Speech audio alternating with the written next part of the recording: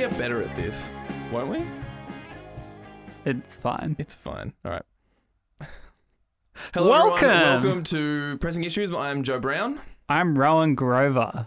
This is a podcast all about comic books where we take two different runs of a similar character or similar theme and we press them together. We press them together and we try to figure out what their similarities are, what their differences are.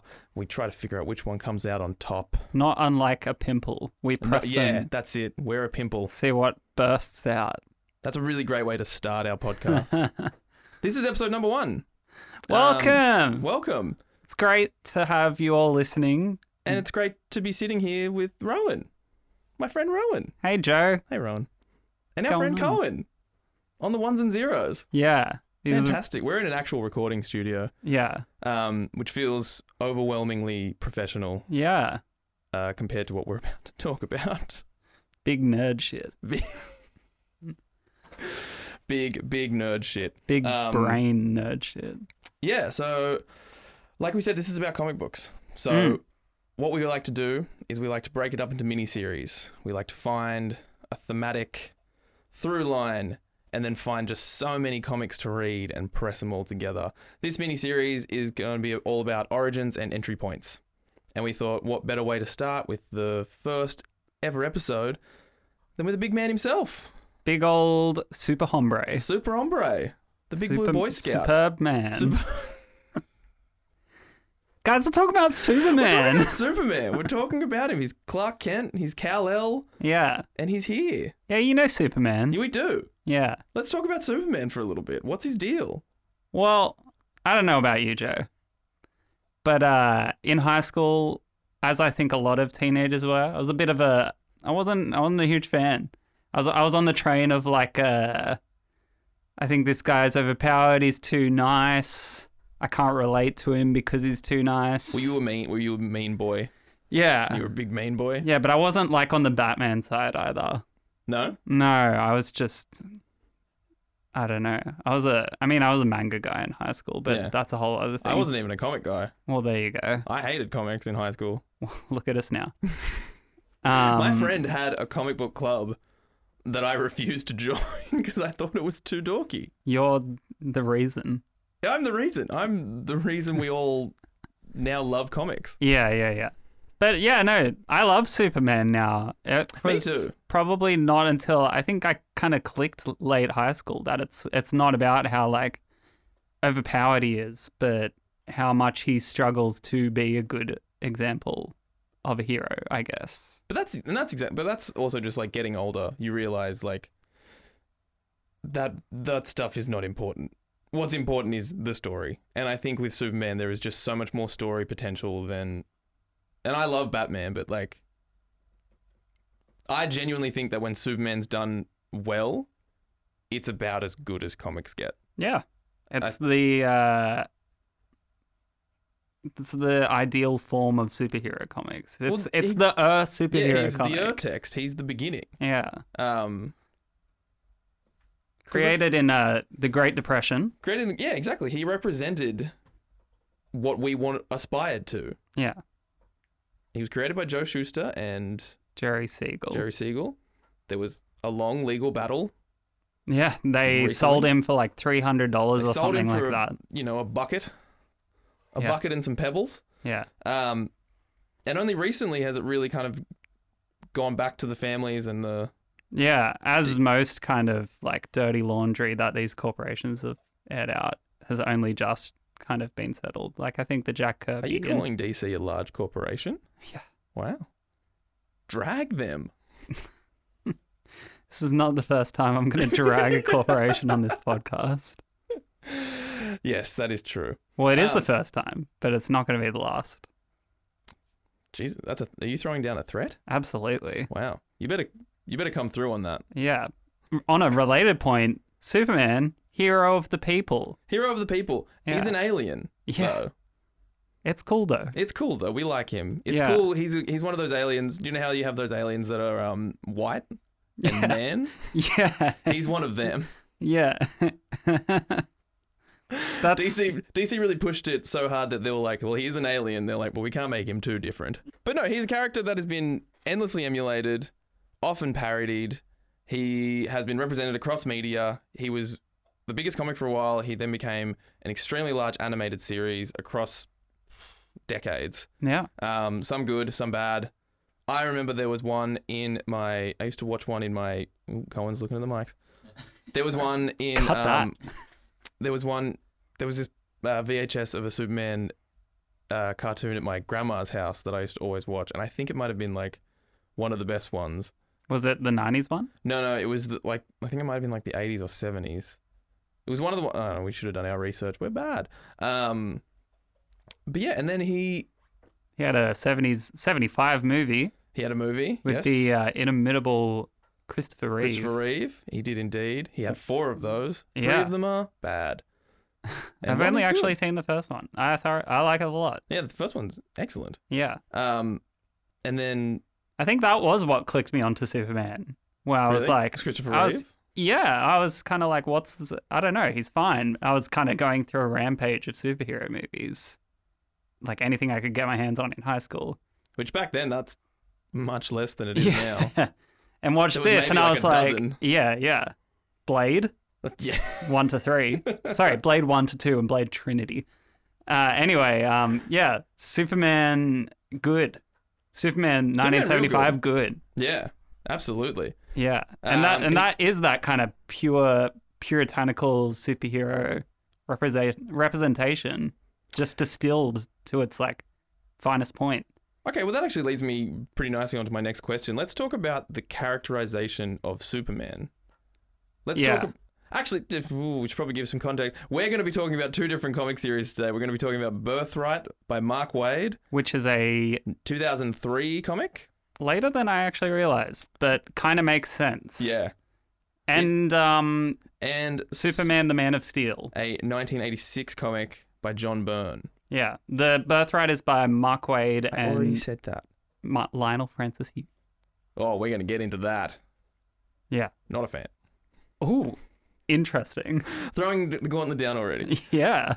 But both of them have interesting characterizations of Superman. And I wanted to talk to you about it a little bit because I found it to be, we talk about how he's this perfect superhero. He's this perfect kind of representation of what a superhero is. He's often done... People often seem to not get the point. Yeah. Or... This is going to sound like I just am talking about movies, but like you just mentioned that the Christopher Reeve Superman is this like kind of perfect ideal, this perfect little kind of piece of him. Yeah. Like a timeless superhero movie. There is a I think timelessness it to is it. the most timeless superhero movie. Yeah, I'll throw that absolutely. down. And then, but that timelessness almost comes back to bite them when in 2006, Bryan Singer, noted terrible person, made another one. He made Superman Returns with Brandon Routh, and his whole idea was to create this kind of throwback thing. This he wanted to continue the Christopher Reeve Superman story. Yeah. And everyone hated it. Yeah. Everyone hated it. Never actually seen it. I saw it when it came out, and I think it was the same as you. I saw it and I was like, where's the punching? Bang, bang, shit. Because I was an idiot. No, that was actually, Honestly. that was big brain thinking. That was, Yeah. That was 14-year-old big brain thinking. Yeah. But then we fast forward to, 8 years later, and we have Henry Cavill's Man of Steel. A secretly good movie. Secretly good movie. I think you and I are fighting now. I actually haven't seen it since I was in the theaters. I enjoyed it, like on an aesthetic level, and as like I like Henry Cavill a lot. See, this is where I'm going to fight you on this one. Oh. Because this is what I think I think that in order to... This is what I talk about when I say that writers who do him well are doing him so well, is because they are able to capture that timeless quality and this idea that he is... we are striving to be like him, but he is an impossible standard. Mm. And I think what everyone tries to do is make him human. Mm. Everyone tries to give him yeah, I think Henry Cavill is fine, but they give him this dour fucking expression and this grayscale aesthetic, and they make him a fucking huge downer. Yeah. I actually think this echoes a lot of what I have to think about Superman Birthright by Mark Waid and Lionel Yu. You and I are on, like, we're completely opposite, I think, this Oh, episode. yeah, This is let's a great way to fucking start. go. It's I'm just us keen. against each other. Yeah. But let's talk about, all right, what, in your opinion then, what characterizes Superman? What makes him, why do writers keep coming back to him? I think this is explored pretty well in both series, is that he's got to have that farm boy essence of someone who's like quite innocent and almost naive a bit, but who's always really earnest and trying to do the right thing and trying to see the right thing in, like, trying to see the good in humanity, but then balancing that with kind of dorky dadness, which I think is done really well in Man of Steel, less so in Birthright. But I think they're also quite different takes for different eras. Yeah. On Superman. Totally. And we'll get into that. But I think it's all about a character who is constantly perceived as perfect and striving to see the best in everyone else as well, I guess. Yeah. I think you hit the nail on the head with earnest. Yeah. And I think that's what frustrates so many people about him, is that there is no... You know, I'm always going to come back to these characters in the movies because I think that is so often... Well, that's the pop culture perception. It's how people perceive these characters. And I always I will come back to this idea of that Robert Downey Jr. came in with Iron Man and he's this smarmy, not nihilist, but he's this smarmy kind of like narcissist with always has a quip. And I think that because that Juggernaut then went off, the idea about creating an earnest Superman is dead in the water. Like, it's never going to happen. And, like, that kind of characterization, that Robert Downey Jr. characterization became every superhero character. Yeah. Everyone's got to have a quip. Everyone's which I have thoughts about. And everyone's got to kind of, like, slyly wink at the audience that this is lame. Yeah. And I think that's what the Christopher Reeve Superman, why it's this perfect kind of physical representation of it, is that there's no winking. There's no kind of sly look at the audience. It is a genuinely earnest portrayal of a genuinely earnest character. Yeah. I agree. And I think that is best embodied in Superman. And you can do it with other superheroes, but Superman has that public perception. They get away with it with Captain America, I think. Yeah, but the thing about Captain America, and this is my whole other take, is he's a soldier. He's a soldier, yeah. And he's also a man out of time. So and he's killed people. They've rooted him in a context that speaks to his personality. Yeah. Whereas Superman, you're constantly going to have to try and we see it in both of these series. Like, you have to try and reinvent him in a way that a new audience is going to accept him and also, like, think he's cool. Which is hard. I don't think you have to do that. No, but... I'm going to talk about that in Man of Steel. Totally. But I think, like, the corporations, the big DC, they want him to be appealing. Yeah. And I think what's appealing about him is that there is an earnestness about him. That there is no joke. There is no smarminess to him. He's, and I think there's a smarminess in this John Byrne run. I do agree on some level. Yeah. But maybe let's get into it. What do you want to talk about first? Well, let's go with John Byrne first. Let's go on John Byrne. It's 1986. Throwback to 1986. Throw it all the way back. Let's give... Yeah. This is... So contextually, this is right after Crisis on Infinite Earths, which is when DC, big company DC... Big DC. Big DC Energy decided... TM. When they decided that their comics are too complicated, so they blew up their universe and something they've only again. Done once. Yeah, something they don't do all the time. Some of their movies have now fucking started emulating as well. It's fine. But so this Man of Steel is coming off the universe being blown up and restarted. And it's an attempt to modernize Superman and give people an entry point, which is what we're talking about in this episode. Entry points. Entry points. Origins and entry points. It's a modern for the 80s take on a character who's 50 years old at this point. Yep. And yeah. So overall, have you had any history with this series? I haven't. I kind of am a like self-described older comic neophyte. Like, I don't go back through them to look for them. You know what I mean? Like, which is why I think I love what we're doing here, because this forces me to kind of go back through the histories a little bit more and actually kind of engage with them on a more critical level than I think I would. But yeah, so like you said, like we're, you know, at the time Burns said he's going to take Superman back to basics. It was all about trying to undo 50 years of convoluted continuity. And John Byrne is the writer and artist on this, which is a bit rarer nowadays, but I think was pretty big back then. Yeah, which kind of sells the series does have a singularity of vision, for sure. It is. It's of one piece. It's an author piece on Superman, which is hard in a big company. Let's talk about it. Like, so what is this comic? This comic opens, you know, as all good comics should, with the destruction of Krypton. Yeah, and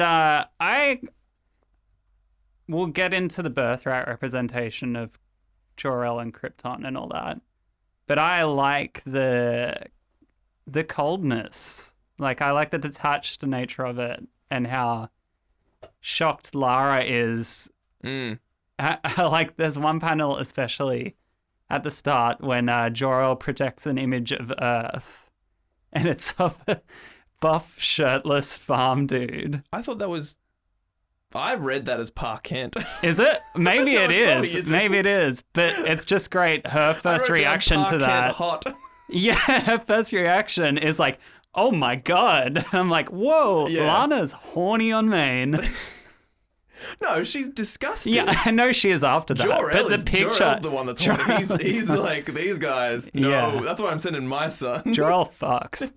And he's like, man, we're too sterile. We gotta fuck. Yeah. Well, at the end of it, he says, apparently for the first time, I love you. Why? While his planet explodes around him. I also love that in that moment, he apparently decides to inform her that he's known about the upcoming destruction of Krypton for, I don't know, many months. And he's kept that a little. So, but it also, like, yes, you talk about the sterility of it. They literally describe the insemination of Kal-El as his seed, and their seeds put into a matrix chamber, and then out popped a little baby. Superman. So they literally do not fuck. Yeah. But now Jor-El wants to fuck. Yeah, but now they're dead. Yeah. So tough fucking luck. R.I.P. Rip. And where do we go from there? Well, then we get into Clark Kent owning at football. Absolutely destroying that football field. Yeah. Absolutely kill. And then Pa Kent immediately telling him to just cut that shit right out. Yeah. It's like, you know, this is very classic of these kind of 70s and 80s comics. Like, it does not waste time. Yeah. But I like it. Yeah. But it's you see it throughout the whole series. It's like, by the end of it, you realize it does hurry towards the end at the end, I think. I think it really stumbles across the finish line a bit. We'll get into that. Yeah. I do as well, because I think that last issue should have been 2. But the idea about doing a 2-part, you know, this was designed to be, you know, a kind of like a best of almost. Yeah. You know, you got all the, like, it does have a lot of similarities with the movies as well. Yeah. With the movie. I guess maybe with the other ones. I haven't seen them. It hits all the points that you need to hit. It's hit, you know. Yeah. He's in Metropolis. He's got the dual identity. I think both of these comics, and we will get into the other one, do a good job at, because the biggest complaint they always throw out to Superman is that he just takes his son. Take your glasses off right now. Yeah, no, I still recognize you. Yeah, but I don't have my hair slicked back, You nor don't. am I hunching. Yeah. So both of these comics go to great length to try and explain the validity and the kind Of the costume. of the costume, and also just the secret identity, like assuring the readers, like no. No one would recognize No one would him. recognize you. Yeah, I like that they kind of weave that into so many things. They do it in a really good way in Birthright with Lex Luthor, I think. If you want to get onto that now, we can wait. We can wait. I think that's Yeah, but I think it's and I think this is very well portrayed. John Byrne is a fucking good artist, and the way that he portrays that, like the shift when he puts his glasses on, he slicks his hair back. Yeah, he does. Ultimately, he has the same face expression and like composition, but yeah, he probably passes as a different dude. Absolutely. Let's talk about the art. Yeah, What did you think? John Byrne rules. Yeah. I am a big, contrary to Joe, I love old comics. And I do deep dive into them. And 80s X-Men is 100% my jam. And John Byrne is one of the big creators on that. And yeah, he did You talking Dark Phoenix? Dark Phoenix Saga, Days of Future Past. He has this very kind of not Onslaught. Not Onslaught? Yeah, don't worry about that.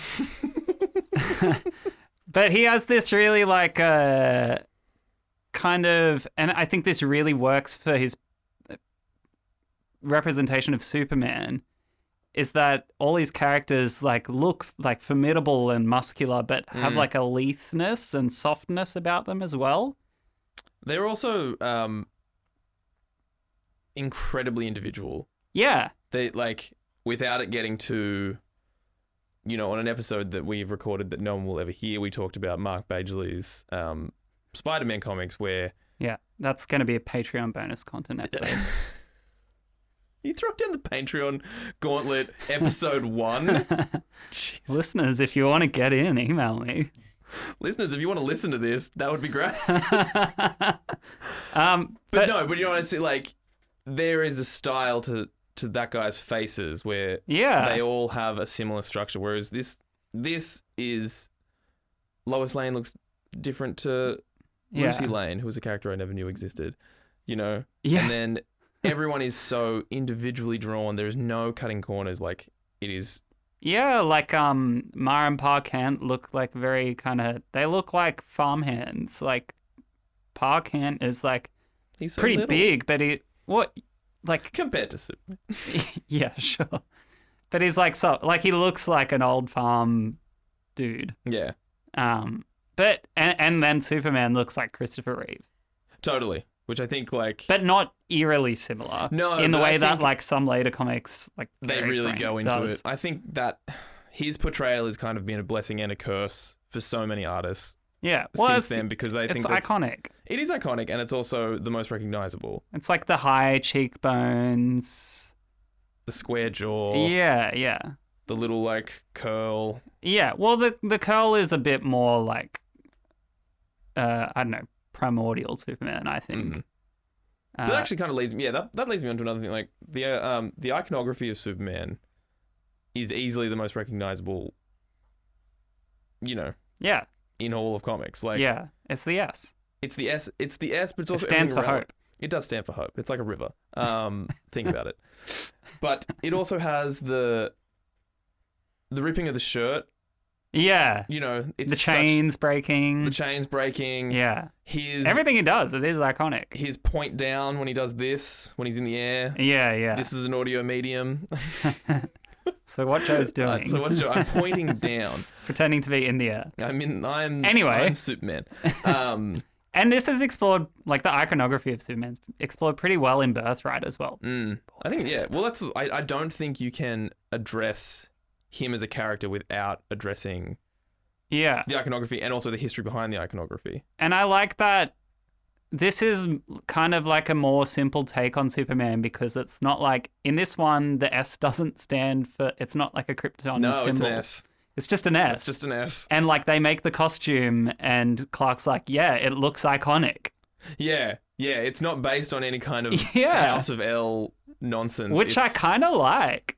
Yeah. Like, I like the I- House of L. I like the Krypton stuff, but I like how simple this take was. Well, it's just sticking to the classic of just like, we need him to be bright Yeah. and recognizable. And that's what he says. And Yeah. I like that he builds it with his mom. in both of them. Yeah. Yeah. Yeah. And he sews it with his laser eyes. Yeah. I'm a huge sucker for like costume origins. Yeah. I really like them. I really like seeing that. I like when I built it, and you're like, yes. I like when Rogue's hair goes white in X-Men. Yeah, that's a good one.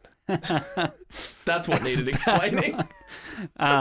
Very much That is aside. the second Bryan Singer movie we've invoked. Fuck that guy. I gotta stop.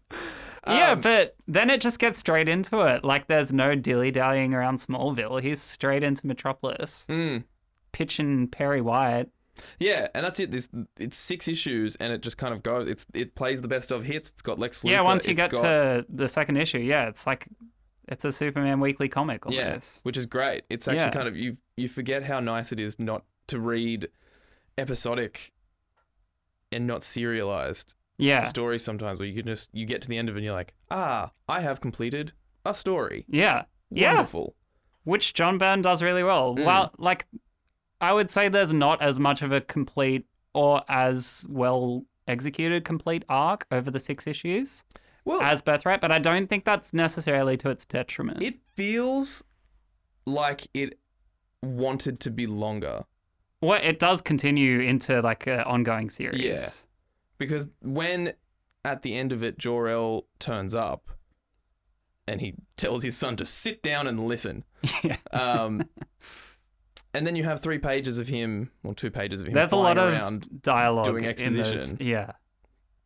which Being like, I'm an alien. I'm an alien. And you're like, okay. And then it literally I thought is just you like, knew. that's the end. And you're like, oh, Yeah. okie dokie. Yeah. Well, Um, it's fine. But Birthright is a bit more cinematic in its ending. But that's fine. What did you think about the inclusion of the wider DC universe in this? Like, Batman's in Oh. this. Hell yeah, he Yes. is. It was really good. Yeah. Because it also like, and again, I'm going to go back to the movies because this is a soapbox I get on all the time, Yeah. which is how the fuck do people keep getting their dynamic wrong? Oh, yeah. And John Byrne nails And it. John Byrne absolutely nails it in a single issue. Yeah. He says it in a single paragraph. He says, our crime fighting styles are different. Yeah. And I'm like, there it is. Yeah. There's the whole thesis of and immediately like that. You've just spent 2 issues in Metropolis. That 3rd issue going into Gotham is so much fun Yeah. because it's all refreshing. dark and it's refreshing and it's And the way Like- that Batman's like, this is why you wouldn't work in Gotham yeah. is great. I And love that's- getting into that. But that's what I'm so like, kind of going back to Man of Steel and then by kind of following on with Batman v Superman. Like, you can't have good movie. huh? Doesn't matter. Batman v Superman secretly good movie. Maybe. God, you can just burn in hell. No, because you can't have both of them doing Batman Yeah. because then it's boring. Yeah, no. You've That- got like look, that's you- a different vision. I don't want to get into that right now. But that's what I'm saying is so wrong. Like it's so easy, and what like DC did so well and like kind of understood, it was just like great. Anytime we put these 2 together, They it should clash. works. But it should works. Clash, and it should be this like we have this juxtaposition just there, and like it's built in, and it just writes itself. Yeah. And that's why I think like there's such an ease in what John Byrne does in that issue Yeah. in terms of just like, nope, this is it. I don't need to explore it anymore. It's one issue. Yeah. Batman- And at the end, Batman's literally like, oh man, I hope I never meet him again. We're 2 fundamentally different people. Yeah. Which is good, actually. Yeah. I really love John Byrne's Batman as well. I thought he looked Yeah. big and imposing. Very like classic 80s Batman as well. Yeah. Like he's beefy. He's beefy. Yeah. Big boy. Yeah. Um, Chunky. And then you get into Bizarro. yeah, which I loved. I Yeah. actually really did. The more I talk about it now, the more I'm actually kind of like liking It's this. a good series. I read it like an hour ago. All right. It's fine.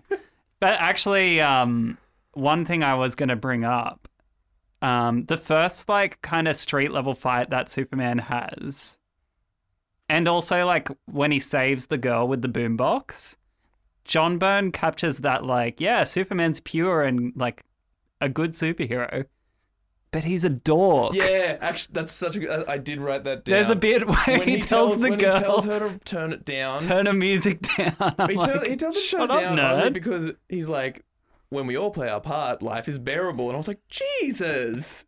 Okay, Dad. Right, fucking hell. Yeah.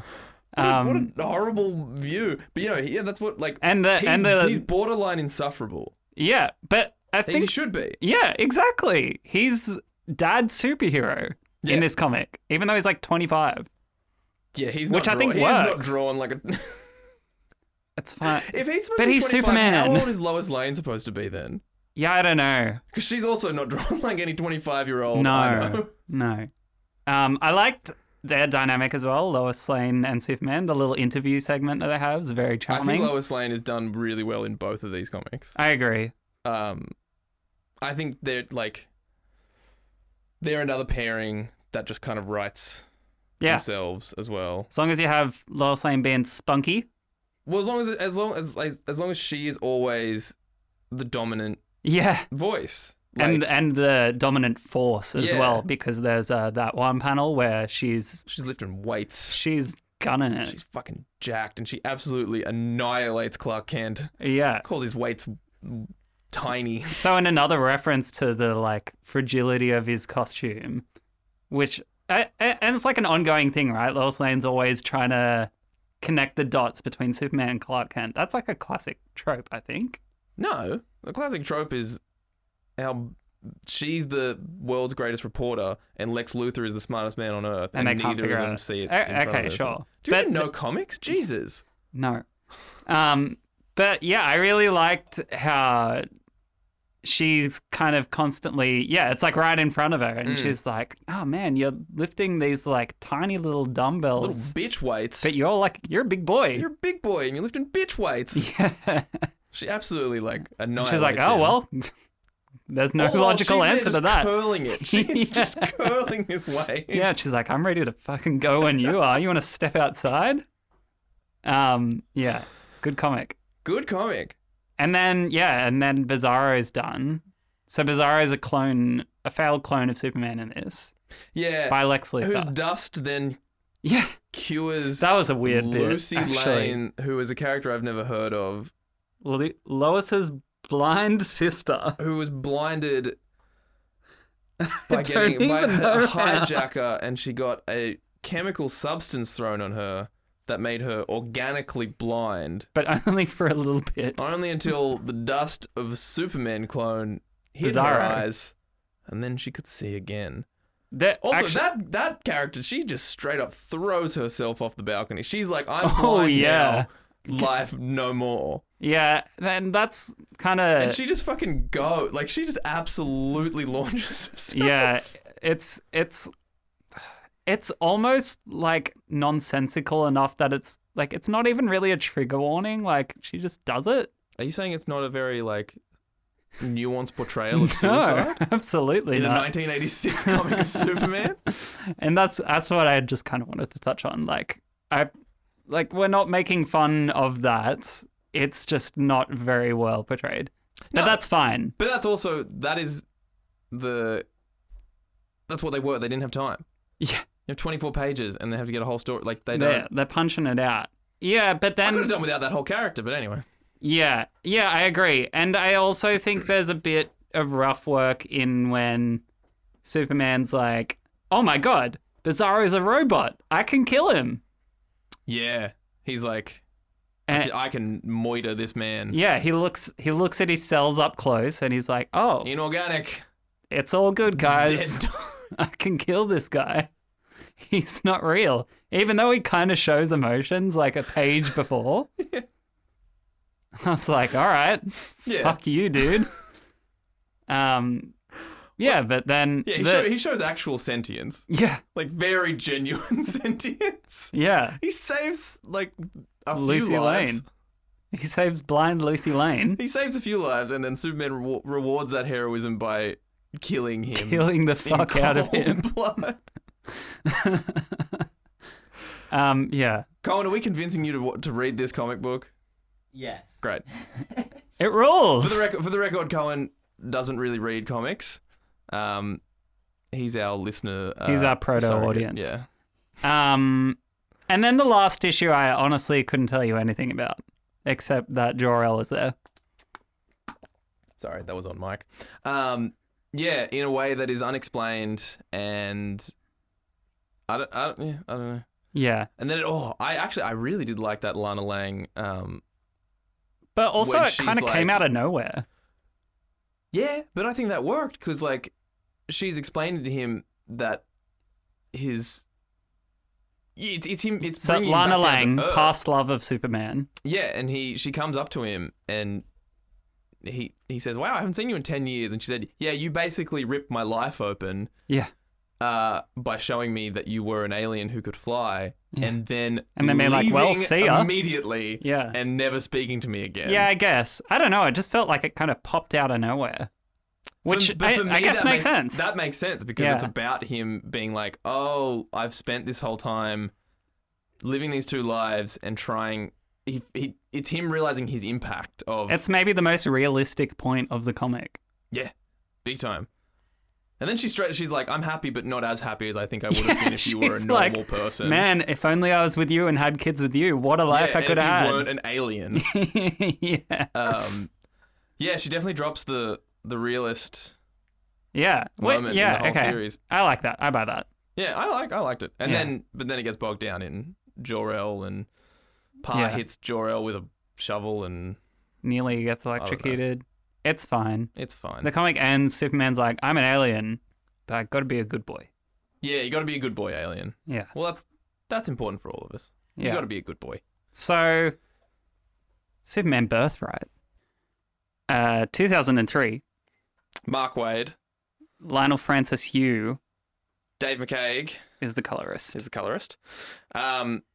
This is, I think, the first, or the next origin reimagining after Man of Steel. Because I remember back in the day, less so now, these kind of like origin, like whenever a new origin came out, it would be like, all right, that's what we got to refer to now. That when we becomes have canon. Yeah, Yeah. which is interesting and a whole other beast. But, well, that's actually really interesting that you said that, because what I was noticing in reading this comic is how much he takes from Man of Steel. Yeah, Like, whole hog, I think he just takes sections out. Like, the opening stuff with Krypton, and I know, like, that's a well-worn story. That's, like, that had already been established.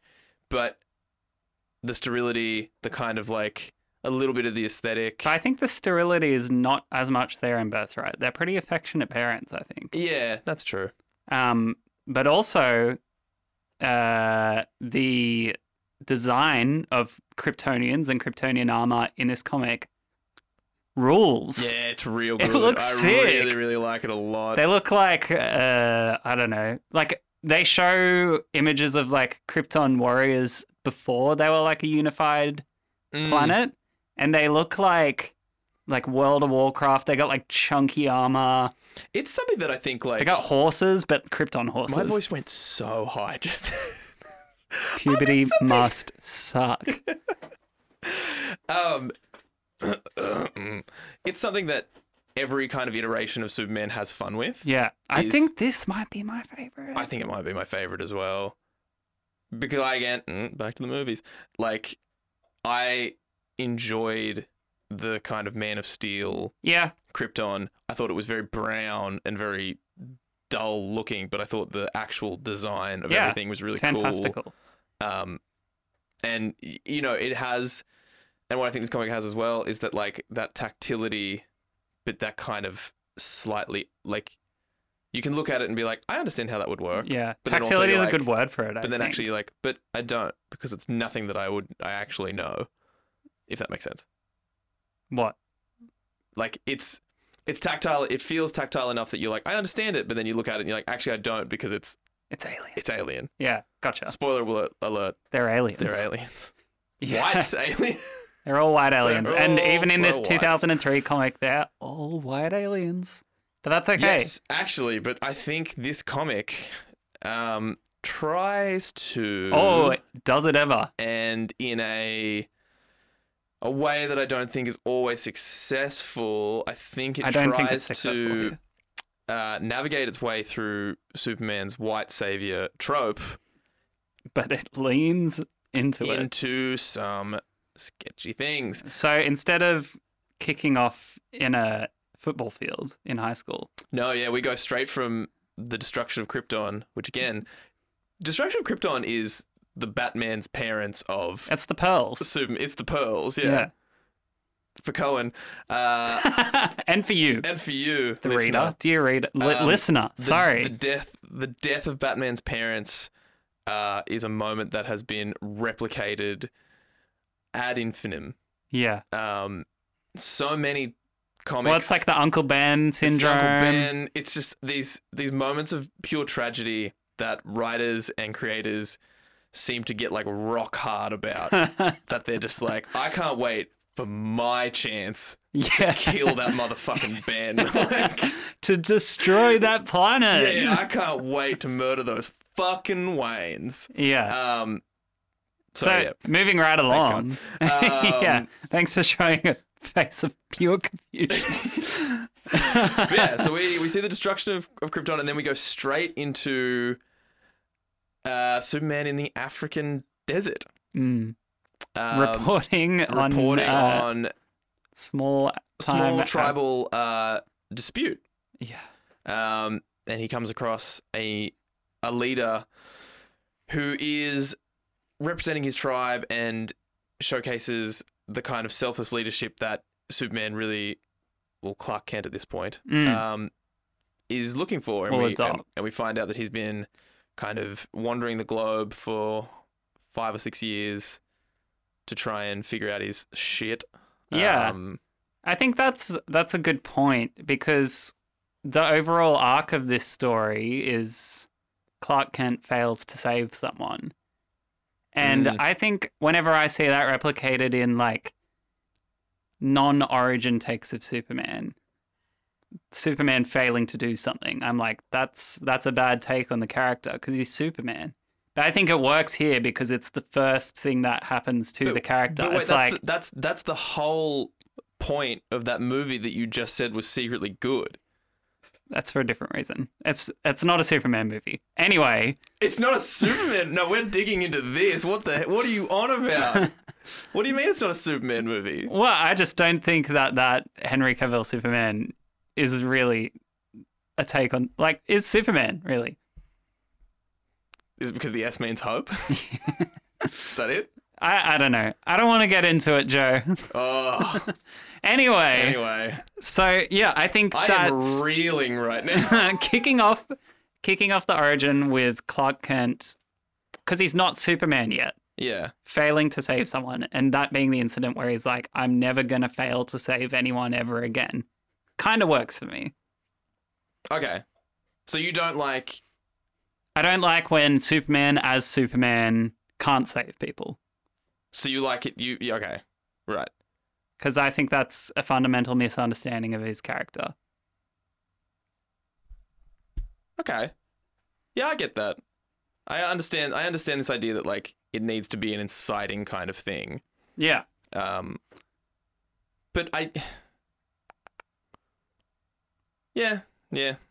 I've got no real argument. I just wanted to kind of dig into it a little bit more. No, I agree. I think the rest of this opening, it's trying to be, like, this is a post 9/11 comic. It's trying to be political and worldly, and it doesn't really land.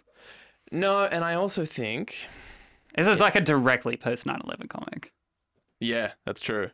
I think it has something to do with the art. I also think that this art kind of delves into caricature at times. Yeah. And I think... Lionel Francis Yu has a... worth looking up, I think. Especially his work on this comic. He has a very chunky, shadowy art style. It's very ink heavy. At times, the faces are also borderline kind of like grotesque. Like they've got like the way they're like mouth and like jaws unhinged sometimes. And he really like revels in rage. Whenever a character is like raging, it's this big like Lex, and they're like when he does every time a character of his shouts, they shout with their whole they're really strained. Yeah. And I think that's another thing that this comic kind of gets wrong about the fundamental nature of Superman, is that most of the time that Lionel Francis Yu depicts Superman, peak Superman mode, he looks pissed off. Like he's not John Byrne, Man of Steel, good guy Superman. This guy is like on a rampage. Most of the time you see him with his glowing laser eyes in the shadows.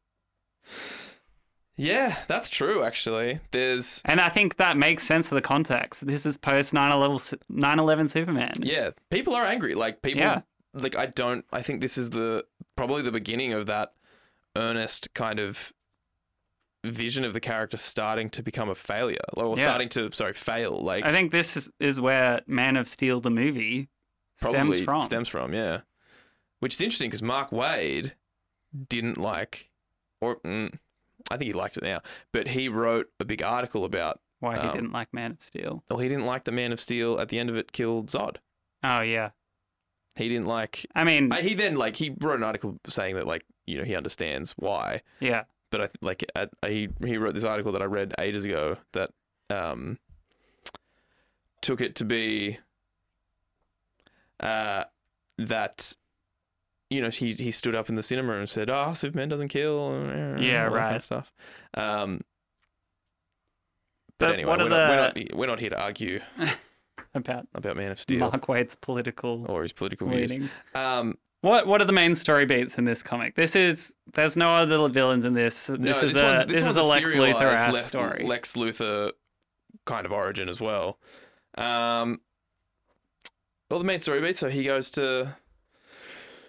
goes back to Smallville, knowing that he has a mission now. Him and Mark Kent, who have been emailing, adorable because 2003. I do like that. They email on an encrypted site. Mark Kent's email username is Area 52. Yep, and Clark Kent's is mild mannered, which I think is really funny. It's funny. But they go in, and it's kind of like beat for beat.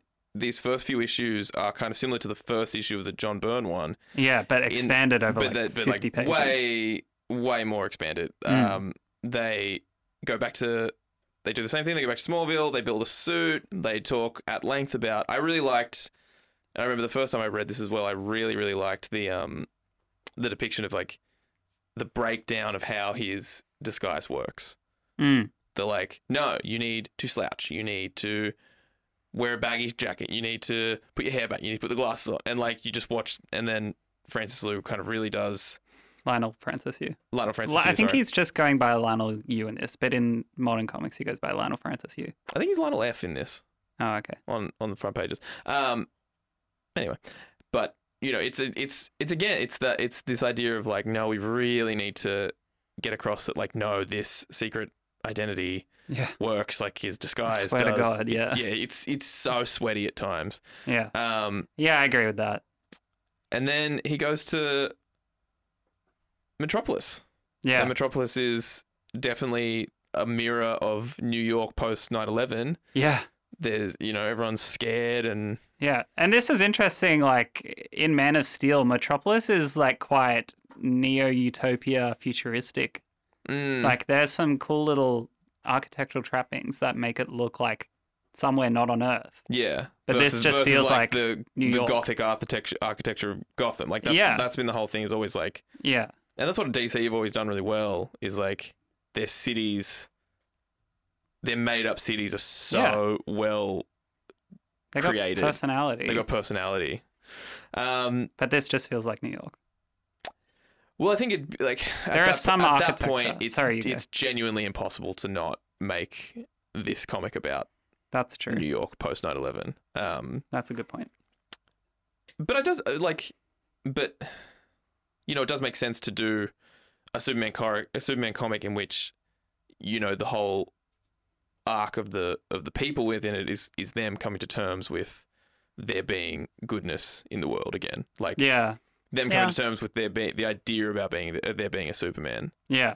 Who is inherently good. Who is inherently good. Who is not And out to get them. it's an interesting story to tell about an immigrant alien in the wake of a time when immigration was kind of fucked. Yeah, And big time. like immigrants were seen as threats. Yeah. In that context, I think it is very, It's an effective read yeah, with that, like in that context, like, yeah, because I don't like. I think the John Byrne, the Man of Steel comic didn't have to wrestle with any kind of socio-political or socio-economic no, context. It's just trying to be pure Superman. Well, yeah, because the only thing it's wrestling with is its own history, Yeah, that's a good point. and this one has to deal with its own history, and then also how a Superman can exist in a modern time. Yeah, It kind of makes me think about like that god awful Marvel 9/11 comic where Doctor Doom's crying. where Doctor Doom cries, like. Woof. But that's what I'm talking. Like, this. I think this is a good. I think it's not a perfect comic, but I do think it is a good encapsulation of kind of.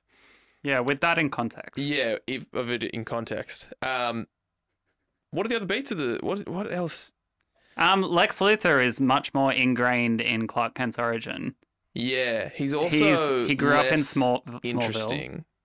Yeah, I think they're just very different characters. I think this is I think Smallville either came out before or at the same time as this comic, and he feels a lot like the character Lex Luthor in that comic. Like he's like he's a bit of that like stereotypical portrayal of like, I'm not like everyone else. I don't fit in, and like, Yeah, which is so boring. it is to boring. me. I agree. I think Lex Luthor is the best when he is likable, Yeah. because I then think he actually represents a kind of version of Superman that is, well, not a version of Superman, but like a mirror image of Superman that is not so drastically different. Yeah. He actually can represent like, no, you can be likable and shitty. Yeah. Yeah, I guess. I think I liked in this that he is so ingrained in the origin, but then his ego gets so large that he takes such painstaking efforts to Remove himself from the origin. Like he goes back to Smallville and apparently like pays people off and like gets rid of records of himself and like tells people to be like, don't ever mention that I ever grew up here, which I think is a very interesting and like pretty true to form take on that character, I think. Yeah, I found it to be just a little bit too like cackly villain-esque in a way that like, he's like, oh, I'm not all there, like I'm unhinged and Yeah, ultimate power and all that kind of stuff, and I just was like, Yeah. I think the best part of this comic, the best character dynamic of this comic is all the characters in the Daily Planet. The scene with Perry White and Lois Lane where she is in the editorial office with him just going through the day's paper telling him what he did wrong is just great. Like, it's so funny. There are so many good little character beats and like moments. Like the one that I keep remembering is when Clark Kent, this is like moving forward a little bit, but Clark Kent, Jimmy Olsen talks to him and Clark Kent says, thanks, Jim. And then Jimmy Olsen goes to talk to Lois Lane and she's like, thanks, Jimmy. And he's like, no, call me Jim. And she's like, just because Clark called you that? And he says, yes. Yeah. It's a lot of fun. Yeah, absolutely. That's the good modernization of it, I think. Yeah, I think like, we could have done, I think there are various even more modern reinterpretation and like kind of redo of the superhero myth, like the Superman myth that we could have done. What I think I like about this one is that it's in a time that is like just pre-mobile phone. It's just pre kind of like social media. So Jimmy can actually be a photographer. He's not like... that's true. It doesn't like, have to... 10 years from that, like Jimmy becomes the social media guy, like the web editor of the Daily Planet, and like I lose all interest. Totally. It's at the like just on the brink of journalism's death, quote unquote. Yeah, because they're still or relying on newspaper print. journalism stuff. Yeah, they talk about like the kind of merger of print and online journalism. Which I think it handles pretty well. Yeah. It handles it as much as I need a comic book to handle it. Like, Yeah, that's a good point. I think this comic kind of drags a little bit in the middle. Yeah, I can't remember a lot that I'm trying to happens in the remember. middle. There's a whole issue on Lex Luthor's origin in Smallville that is told in like painstaking exposition, but the conceit of it is that Pa Kent and Clark are just like talking about it. Yeah. But the way they describe it, I'm like, no one has a conversation that is like, and then Lex did this. And it's like, also, you were both there. You both knew exactly what he did. They were just reminiscing about They were reminiscing about the time. the bad old days. The bad old days. Yes. Spinning off on that, I think Pa Kent in this book fucking sucks. He sucks for like a page. You Nah, messaged me this. not and just that. No, I think he sucks for a page, He's and then he like- gets back into it. I don't know. I think he just has a real bummer energy throughout the whole comic. I think he has a bummer energy for that one moment that you then held on to, and you were like, man, did. fuck this guy. But I think that's a point unto its own, that was such a big part of it, where Pa Kent's like, oh man, he doesn't want to take after his dad. That sucks. And then he kind of carries that with him. I don't know. He kind of like, I think don't know, it's man, a he's sticking going through point. some stuff. Yeah, leave him be. He's got some Fuck fucking up, things Pa to think Kent. about. Yeah. And then the way they discover it is that he's like, oh, I never took you flying. And Pa Kent's like, no, you fucking did it. Yeah. And I hate you What for about it. that? I think like, I really like Ma Kent though. She's great yeah. with the emailing back and forth. Yeah, I think that's cute. I think they have a great relationship. And how they build the suit together, and Yeah. it's cute. Oh, so But kind of on your I'm You go. sticking with your hatred of Pa Kent. Like, I think this is kind of, we're 3 years on from Ultimate Spider-Man in this, so we're kind of like we're hitting that cusp of where we have to kind of take all these elderly support characters and breathe a little bit of new life into them. point. So I think like the way, instead of them being just, Ma and Pa Kent are just like, oh, good for you, Clark. I love that. Rhubarb pie. Literally.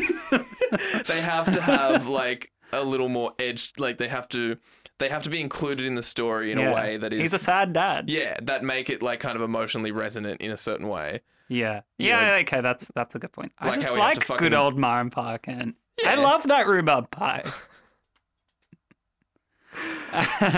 Have you watched the this is a side tangent. Have you watched the Justice League like Unlimited cartoon? No.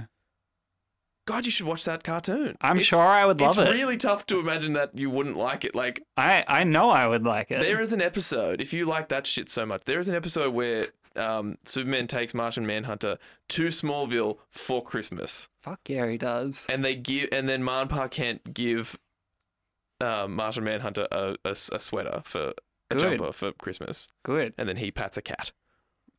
Great. And he goes, kitty. Went from good to great. Um, So the climax of this story, I only just remembered, which maybe goes to say something about the quality of the story, is Lex Luthor faking a Kryptonian invasion force yeah, with kryptonite. it's sweaty as hell. It's fine. I found that I think it sticks to the landing a bit more than Man of Steel in terms of being cinematic. The last scene where Lois is up, like, taking the Krypton out of the tower or whatever. Sorry, the kryptonite out of the tower. And there's, like, a couple of decompressed fight scenes that it's just, like, Superman wailing on robots and tanks and stuff. No, they're not robots. They're like actual people Oh, yeah. that have been given suits. That Yeah, I Superman's forgot like, about no, that. fuck you, bang. Yeah. That have yeah, all been, like, I put think on with the insignia. it works. And it is very much at that time where comics are going a bit more Hollywood. Yeah, And it kind of encapsulates that a bit. totally. I genuinely cannot remember what happens in like 4 issues of this comic, and I read it today. There's the bit that I liked is they have that moment. There's a splash page where Superman picks up the giant S shield Yeah, and then they in the use fight, that. and he uses that. And I screenshotted that page because I was like, damn, that's a cool shot. It is a cool shot. They then use as like, this is the cool shot. That Yeah, like Jimmy. I love how Jimmy's like, oh, I took it on my phone real quick, and you're like, no, you didn't. That if you took that on your Lying phone, piece of shit. that would have been a real shit photo. 2003 Nokia phone. Which Lois Lane actually says, send me a phone pic Yeah. in this, which I think is Bless very, her. very funny. Yeah, I don't know if there's anything else to talk about with this. Like, I think I enjoyed it. I enjoyed it. Question mark? I enjoyed it. I just think, like, in terms of a Superman origin story, like, you know? Yeah. Uh, Yeah. I think I have remember loving it like 10 years ago when I read it. This is the first time I've read it. Right. I think it falls under the same problems I had with Ultimate Spider-Man, which will be a Patreon bonus content episode. That's never getting released. Are you kidding me? That thing sounds terrible. But I think it it has those kind of period trappings that make it a little bit less accessible. Like, it's interesting as an artifact of its time. You can read the 86 Man of Steel today, and it's like, this is a Superman story. Yeah. And it doesn't, like, bits of it feel like the 80s, like the girl with the boombox. But other than that, it doesn't have a lot of 80s trappings. No, and they're also not done in a way that feel like it's trying to wedge itself into a time period. Yeah. Whereas I think, like, and like I said, like, you know, if this was 10 years, like, if Birthright was 10 years later, it would be all online and, like, it would be Twitter and all that shit that I genuinely fucking hate. Yeah. But I hate it when would comics be do social media, just FYI. So do I. So I think it's good that it didn't come out at that time as well. I agree. As much as it has I'm glad we're in period agreement trappings. that it is good that it did not. Yeah. As much as it has period trappings, I think that it deals with that kind of thing well. And that still has a timeless quality. So, moving on to our next segment. Oh. Unless you have more to say. I don't think so. Look, they're both good. I think they're both, like, good. They're both Superman stories that I think deal with, you know, this is not like Superman's had some shockers. There was that time where he turned red and blue. It's time where he died. It's time where he died. Some sad ones. It was sad. That was a sad time. He died a couple times. He's died a few times. But, like, you know, I think in terms of what we kind of set out at the beginning of the episode, like... There was the time where his alternate universe clone went crazy and punched through a hole in dimensions and... Yeah. And then killed him. Yeah. There was the time that his New 52 equivalent died of poisoning so that the old... how to break my brain. Pre-crisis Superman... superhero comics, Pre-crisis or post-crisis Superman could take his place within that continuity, and every character just went, well, we'll never talk about that again. And poor New 52 Superman just got fucking completely abandoned. Don't worry if you didn't understand that. Like, I honestly didn't know that. But this is the shit. This is what you're tuning in for. This is the shit you're tuning in for. You want to hear two nerds just fucking go at it. Just really grist the meat. Grist the mill. What? Just really chew the bone. Anyway, next segment. One perfect panel. One perfect panel. What do you got? It's talked into the microphone. It's for dramatic effect. Yeah. It's the actual one perfect panel, I think, is from Birthright, and it's like the one time that Superman smiles right at the end when he's like holding Lois in the end, and he's like, "Hey, there's something nice." Yep.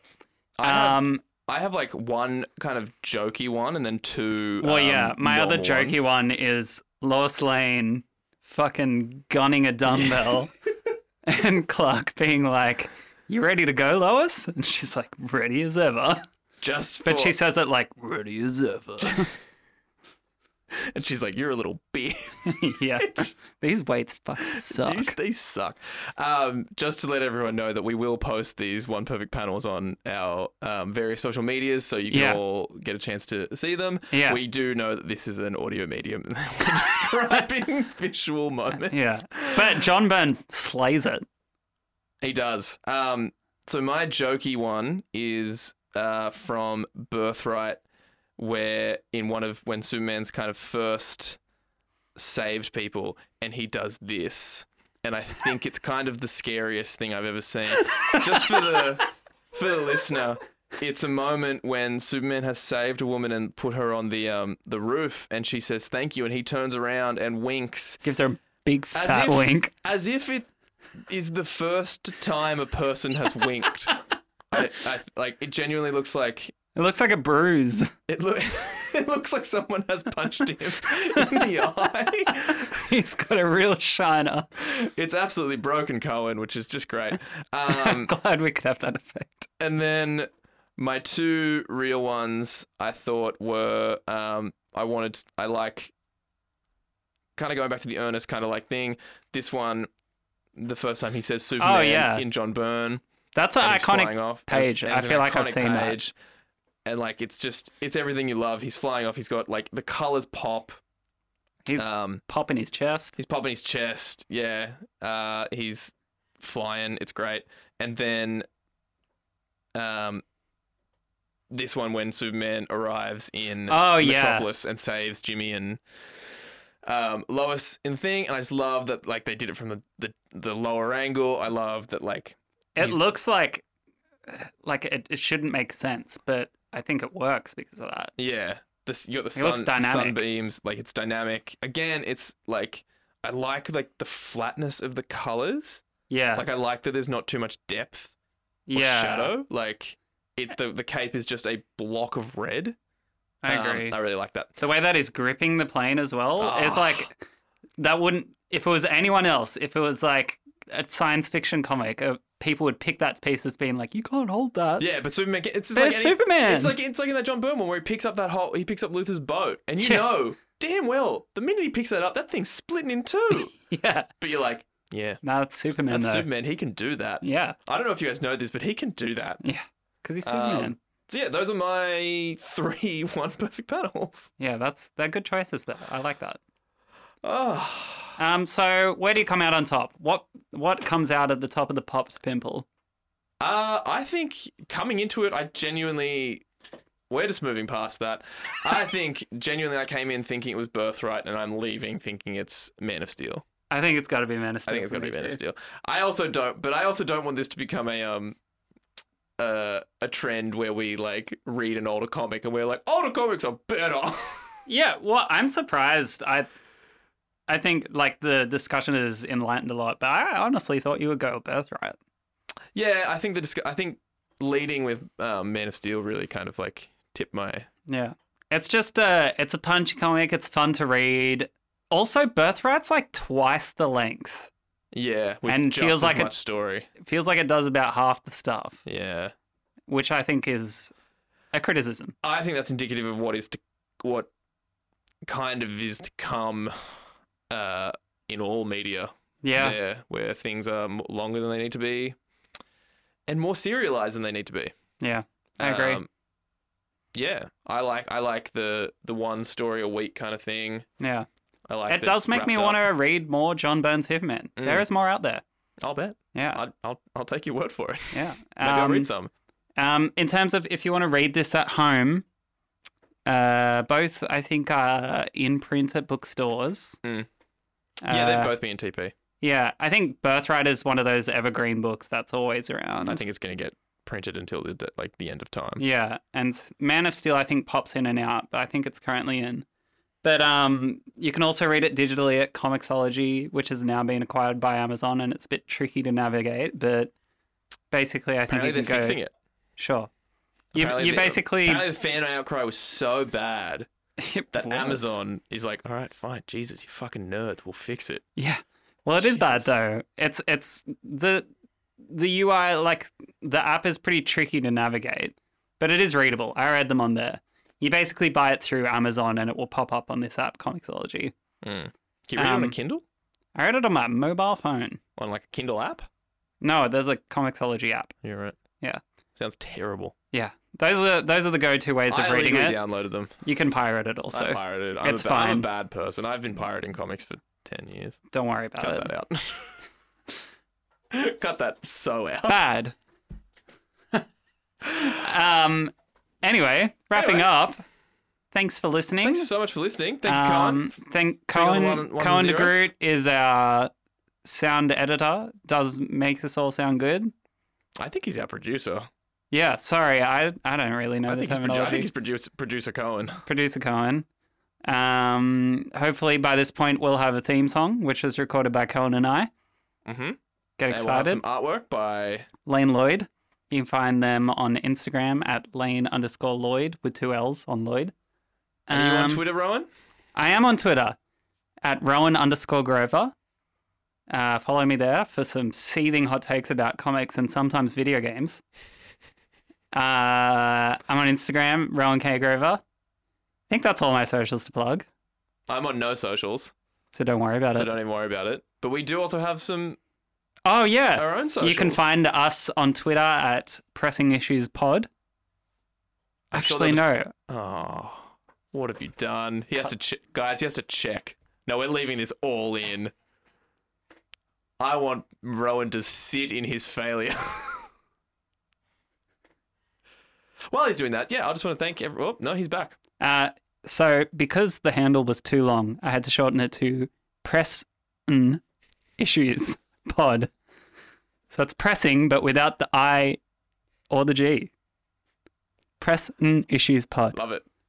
And most likely something else, something on that lines on Instagram. Yeah. Hopefully by the time this episode is up, the Instagram will be up as well. And you can follow us all there.